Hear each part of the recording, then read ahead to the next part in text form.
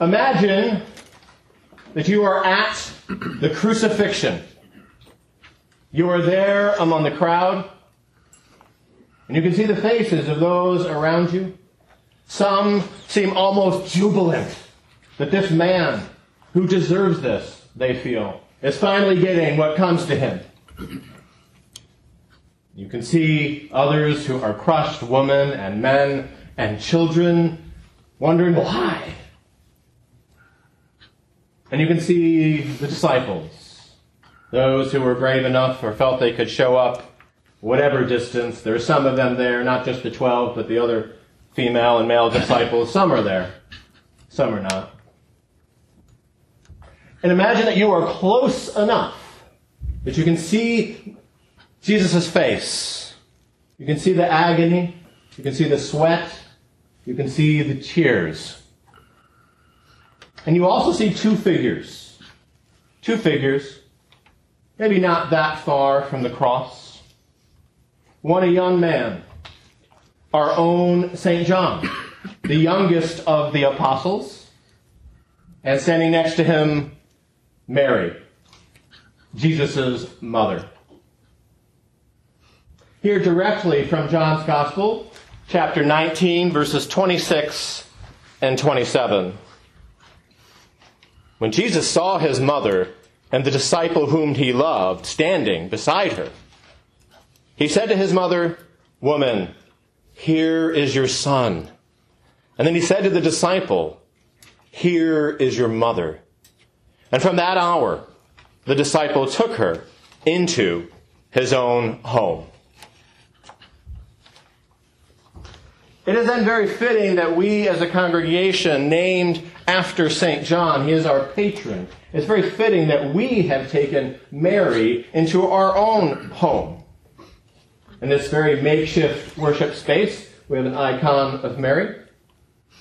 In our chapel upstairs, we have an icon of Mary. And in our beautiful main church, we have a side chapel, a lady chapel, the Ellsworth Chapel. It's dedicated to her. And there is a statue of Mary there. Most Christians in the world today, and most Christians over the history of the existence of the Christian church, have had a devotion to Mary. But for a large minority of Christians, devotion to Mary rubs against their biblical sensibilities. They have some questions. They have some concerns about devotion to Mary. What is uncontested among Christians is the biblical witness. Mary appears at several key intervals in the story of Jesus and the story of the early church. Think about it for a second, all the times that Mary appears in Scriptures. The Annunciation, the angel Gabriel appears and delivers the message. Mary is the first to hear about Jesus and to hear the news that she will give birth to the Savior of the world. And to this, she says, yes. Then there's a very familiar text that we know from Luke chapter 2 that we hear every Christmas. And then there's that interesting incident, a little insight into Jesus' silent years. You remember that? He's about 12. They went to Jerusalem, the big city, for the big religious festival. All the relatives, everybody's there. And somehow Mary and Joseph lose track of Jesus. You know, losing the Savior of the world. No big deal for a parent, right? They assume he's with the other relatives. And they find him in the temple. This 12-year-old kid talking to the religious scholars and the rabbis. Then, Jesus' first public miracle at a wedding in Cana of Galilee.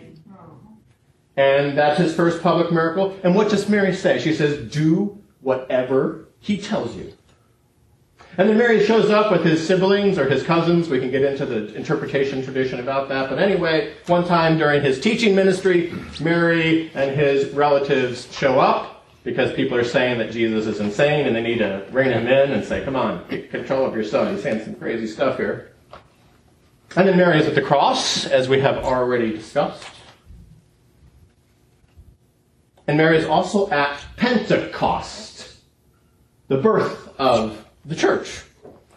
So in all these places, we find this biblical witness and this appearance of Mary. Very early on in the history of the Christian church, almost immediately, we have signs and evidence of this. Devotion to Mary appeared. It seemed very natural to the very first Christians and the early Christians that Mary should somehow be a part of Christian faith and practice. Were there controversies about Mary? What do you think? Yes or no? Yes. Oh yeah, there are definite controversies. There are controversies about Jesus, which, by the way, is why there are controversies about Mary. It's another story we could get into.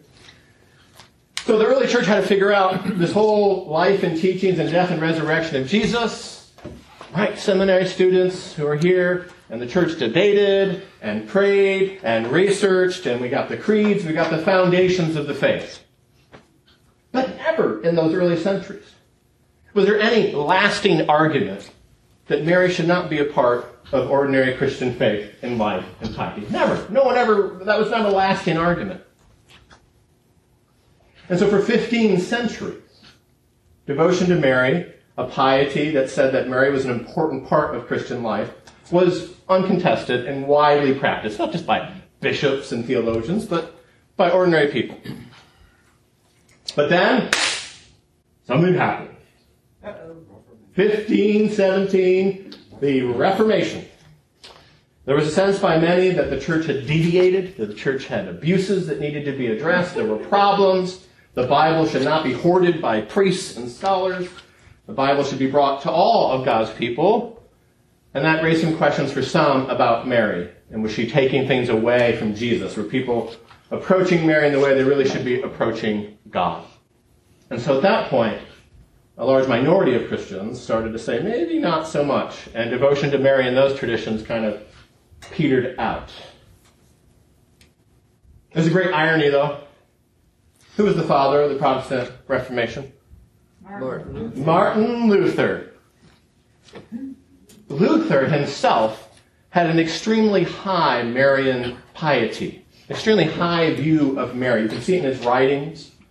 But like in so many things with Luther, his followers did not follow the things which he was actually committed to.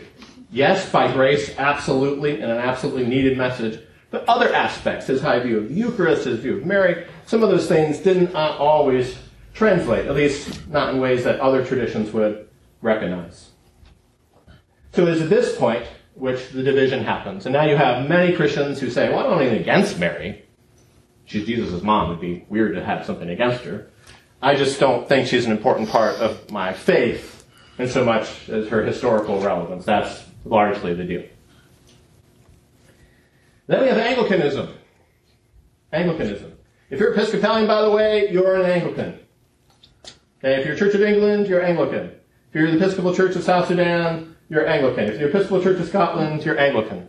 Yes, there's this little group of people more recently who call themselves Anglican who are not actually officially a part of the worldwide family of Anglican churches. The Episcopalians have always been Anglicans. And to summarize the Anglican tradition in sort of a pithy way, we've always said that we are a via media. We are a way between Roman Catholicism and Protestantism. And actually we strive to take the best of both of these traditions in order to live the Christian faith as fully as possible. So what does this mean? This means that you can find Anglican churches that have statues and icons of Mary. You can find Episcopalians who pray the rosary. There's a devotional society to Mary in the Episcopal Church. And then you can find lots of Anglicans around the world who say, yeah, Jesus' mom, that's nice, but I don't do anything for Mary.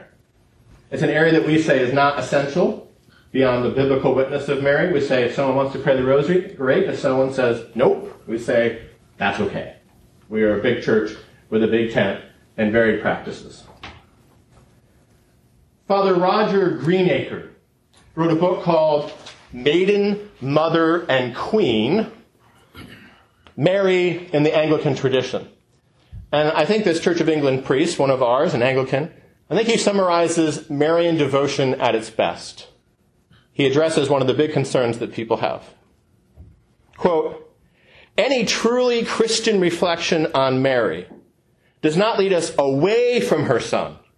On the contrary, it deepens our understanding of the Incarnation, We celebrate that at Christmas, right?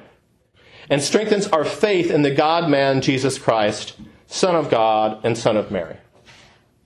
So I think whether you're talking about Roman Catholic, Orthodox, Anglican, or Protestant expressions of Christianity, I think they would all say at its best, Mary leads us more deeply into a relationship with Christ and to God than leads us astray, though there are certainly dangers that appropriately need to be considered. It also needs to be said that Mary, for many Christians over the century, including to this very present moment, Mary has been a gateway for feminine understandings of faith, for an appreciation of womanhood, for even an understanding of God as mother and God as father.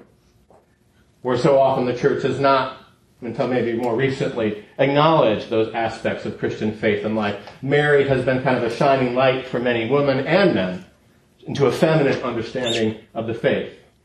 Now, Mary is not divine. She's not God, but she is the great saint, the first saint and the great saint who God used to birth Jesus into the world. And so she is a gateway for many into the feminine.